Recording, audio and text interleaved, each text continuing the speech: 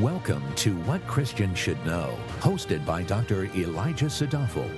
This podcast equips you with clarity and meaningful answers about God, the Bible, and your Christian life. Now, here's Dr. Sadafel. Our theme verse today comes from 1 John 3:18. That text says, "Little children, let us not love with word or with tongue, but in deed and truth." In today's episode, I'm going to define what real biblical love is and what it is not. Such a clarification is necessary because many Christians may have their conception of love informed by sources other than the real Bible. You see, there is a fake Bible floating around, and many believers get their conception of what love is from the fake Bible. The fake Bible is not the real Bible, but many people think the verses in the fake Bible are actually in the real Bible. Verses in the fake Bible say things like, "Forgive and forget," or "God helps those who help themselves." In the fake Bible, love is defined inwardly as an intense emotional experience and outwardly as pleasure in its object. This version of love usually seeks what is the most comfortable and is passive in that people fall into it. This definition is diametrically opposed to how the real Bible defines love, and in 1 John 3:18, the apostle of love, the apostle John, he fine-tunes the definition of love for us. So what is real biblical love? The best plain language definition I have ever heard was from the preacher Voddie Baucham. I do not remember when I heard him say this, but when he did, the word stuck to my brain. He defines biblical love this way: a purposeful act of the will that may involve emotion that operates for the long-term spiritual benefit of its object. One more time.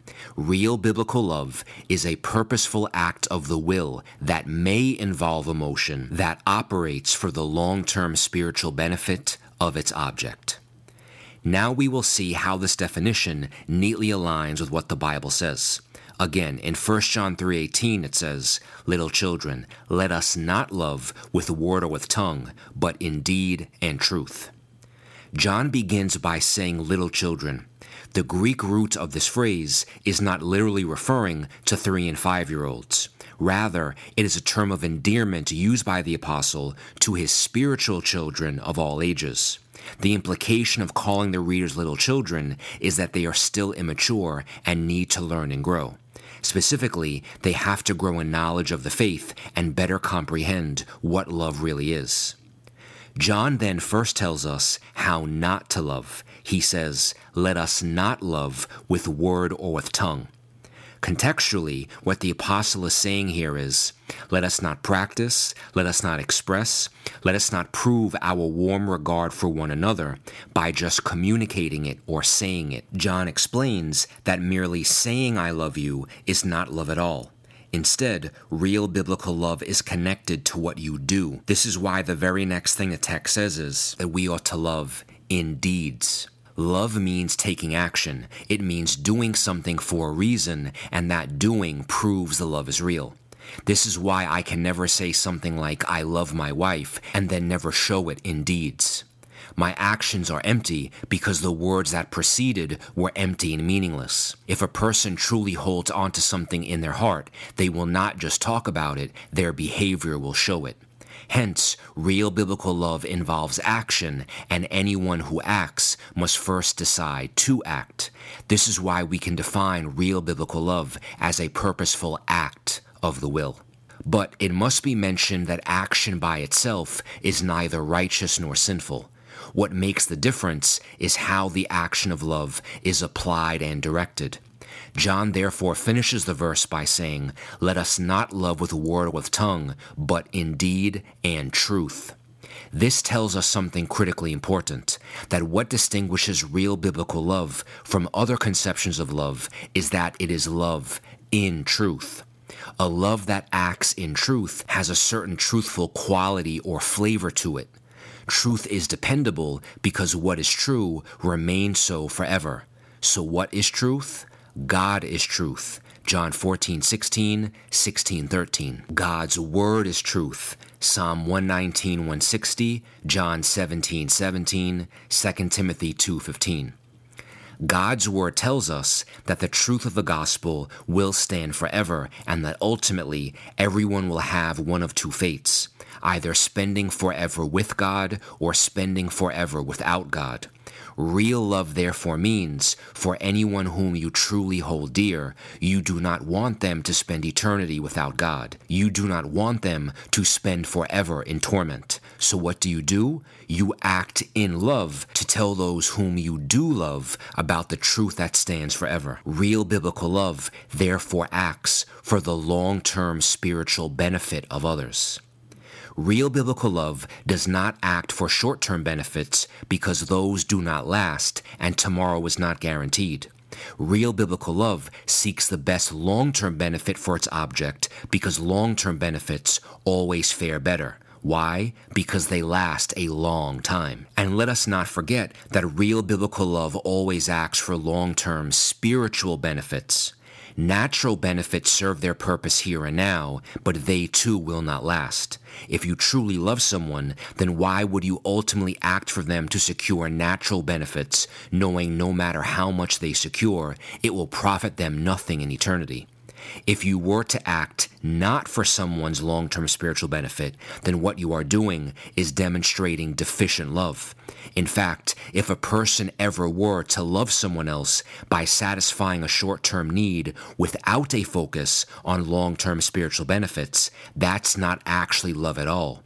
That's hatred in disguise. Truth is something objective outside a person. Love can only exist between people. Therefore, biblical love is an application of God's truth. Without God's truth, no one would know how to really love. So real biblical love is a purposeful act of the will that operates for the long-term spiritual benefit of its object. The final part of the definition that we have not discussed is that love may involve emotion, but it does not have to. You see, love that is demonstrated in truth means love that is always predicated on God's unchanging character and word. God's truth is reliable and is unchanging. But what does change? Our feelings. Our emotions are not dependable because they fluctuate. If our love was dependent on feelings, we may love on Monday and hate on Tuesday. Human beings are fickle creatures, and if love was based on emotion, we would get the opposite of what 1 Corinthians 13 says.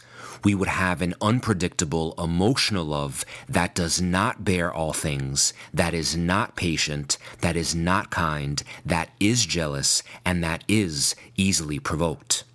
All of this is not to suggest that a real biblical love cannot involve emotion. It just points to the reality that human emotions are not causal in how we love. At the end of the day, we are still fallen people living in a fallen world.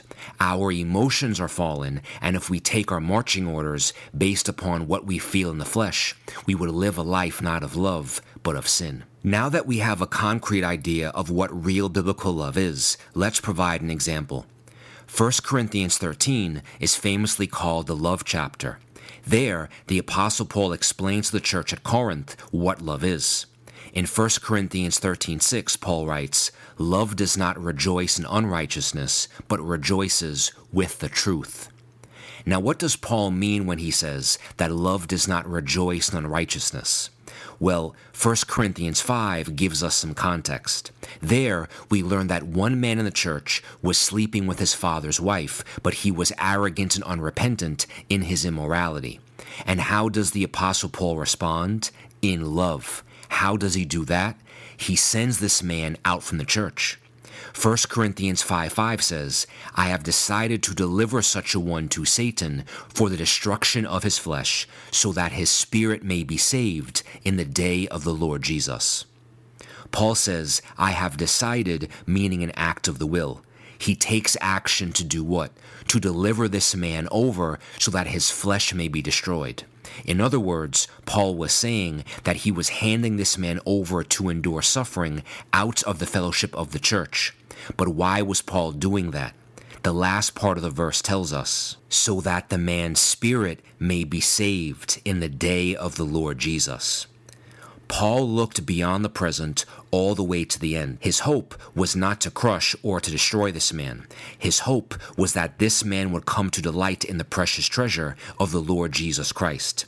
His hope was that even if this man suffered a severe short-term setback, like humiliation, embarrassment, and severance from the church, Paul's hope had this man's long-term spiritual benefit in mind. Even more, Paul had skin in the game as well, because undoubtedly there would be those in the church that would ridicule him for such tough love. I'm sure the Apostle Paul did not win the vote for most liked church member that week when he sent a letter telling the Corinthians to kick this man out. In 1 Corinthians 5:2, Paul suggests that mourning over such sinful people is godly, but although in mourning and cognizant that acting with purpose would be unpopular, Paul did not allow emotions to cripple his actions. Instead, he pursued God's truth, God's righteousness, and God's moral purity. What Paul realized is that what did not matter was his standing with the crowd. What did matter was the man standing with God. The point I am making here is quite simple. Demonstrating real biblical love can hurt, and it can often hurt you just as well. This is why you cannot purposely act based on feelings. It must be a purposeful act of the will, knowing that love can lead you into some tough situations that fake love would never stand a chance in. God is the one who makes crystal clear what real love is based upon what he did in salvation. God needed nothing and he abhorred sin, meaning there was nothing about our sin that made God feel warm and fuzzy. Yet, God is the one who took the first step toward us out of love in order to save us. Real biblical love means you are always willing to take the first sacrificial step. Our Savior on the cross is the timeless example of what God did in order to demonstrate the love that he has for his children. He did that for us, not for us to gain our best life now, but for us to glorify him in the eternal kingdom of God. Jesus is the prime example of what real biblical love is. God so loved the world that he gave his Son, and the Son came to save sinners. This helps to explain why, before telling us how to love, the Apostle John explains what Christ did first. 1 John 3:16 says, "We love by this, that Christ Jesus, laid down his life for us, and we ought to lay down our lives for the brethren." Thank you for listening. For more valuable resources, including a bookstore and online Bible study, visit wcsk.org.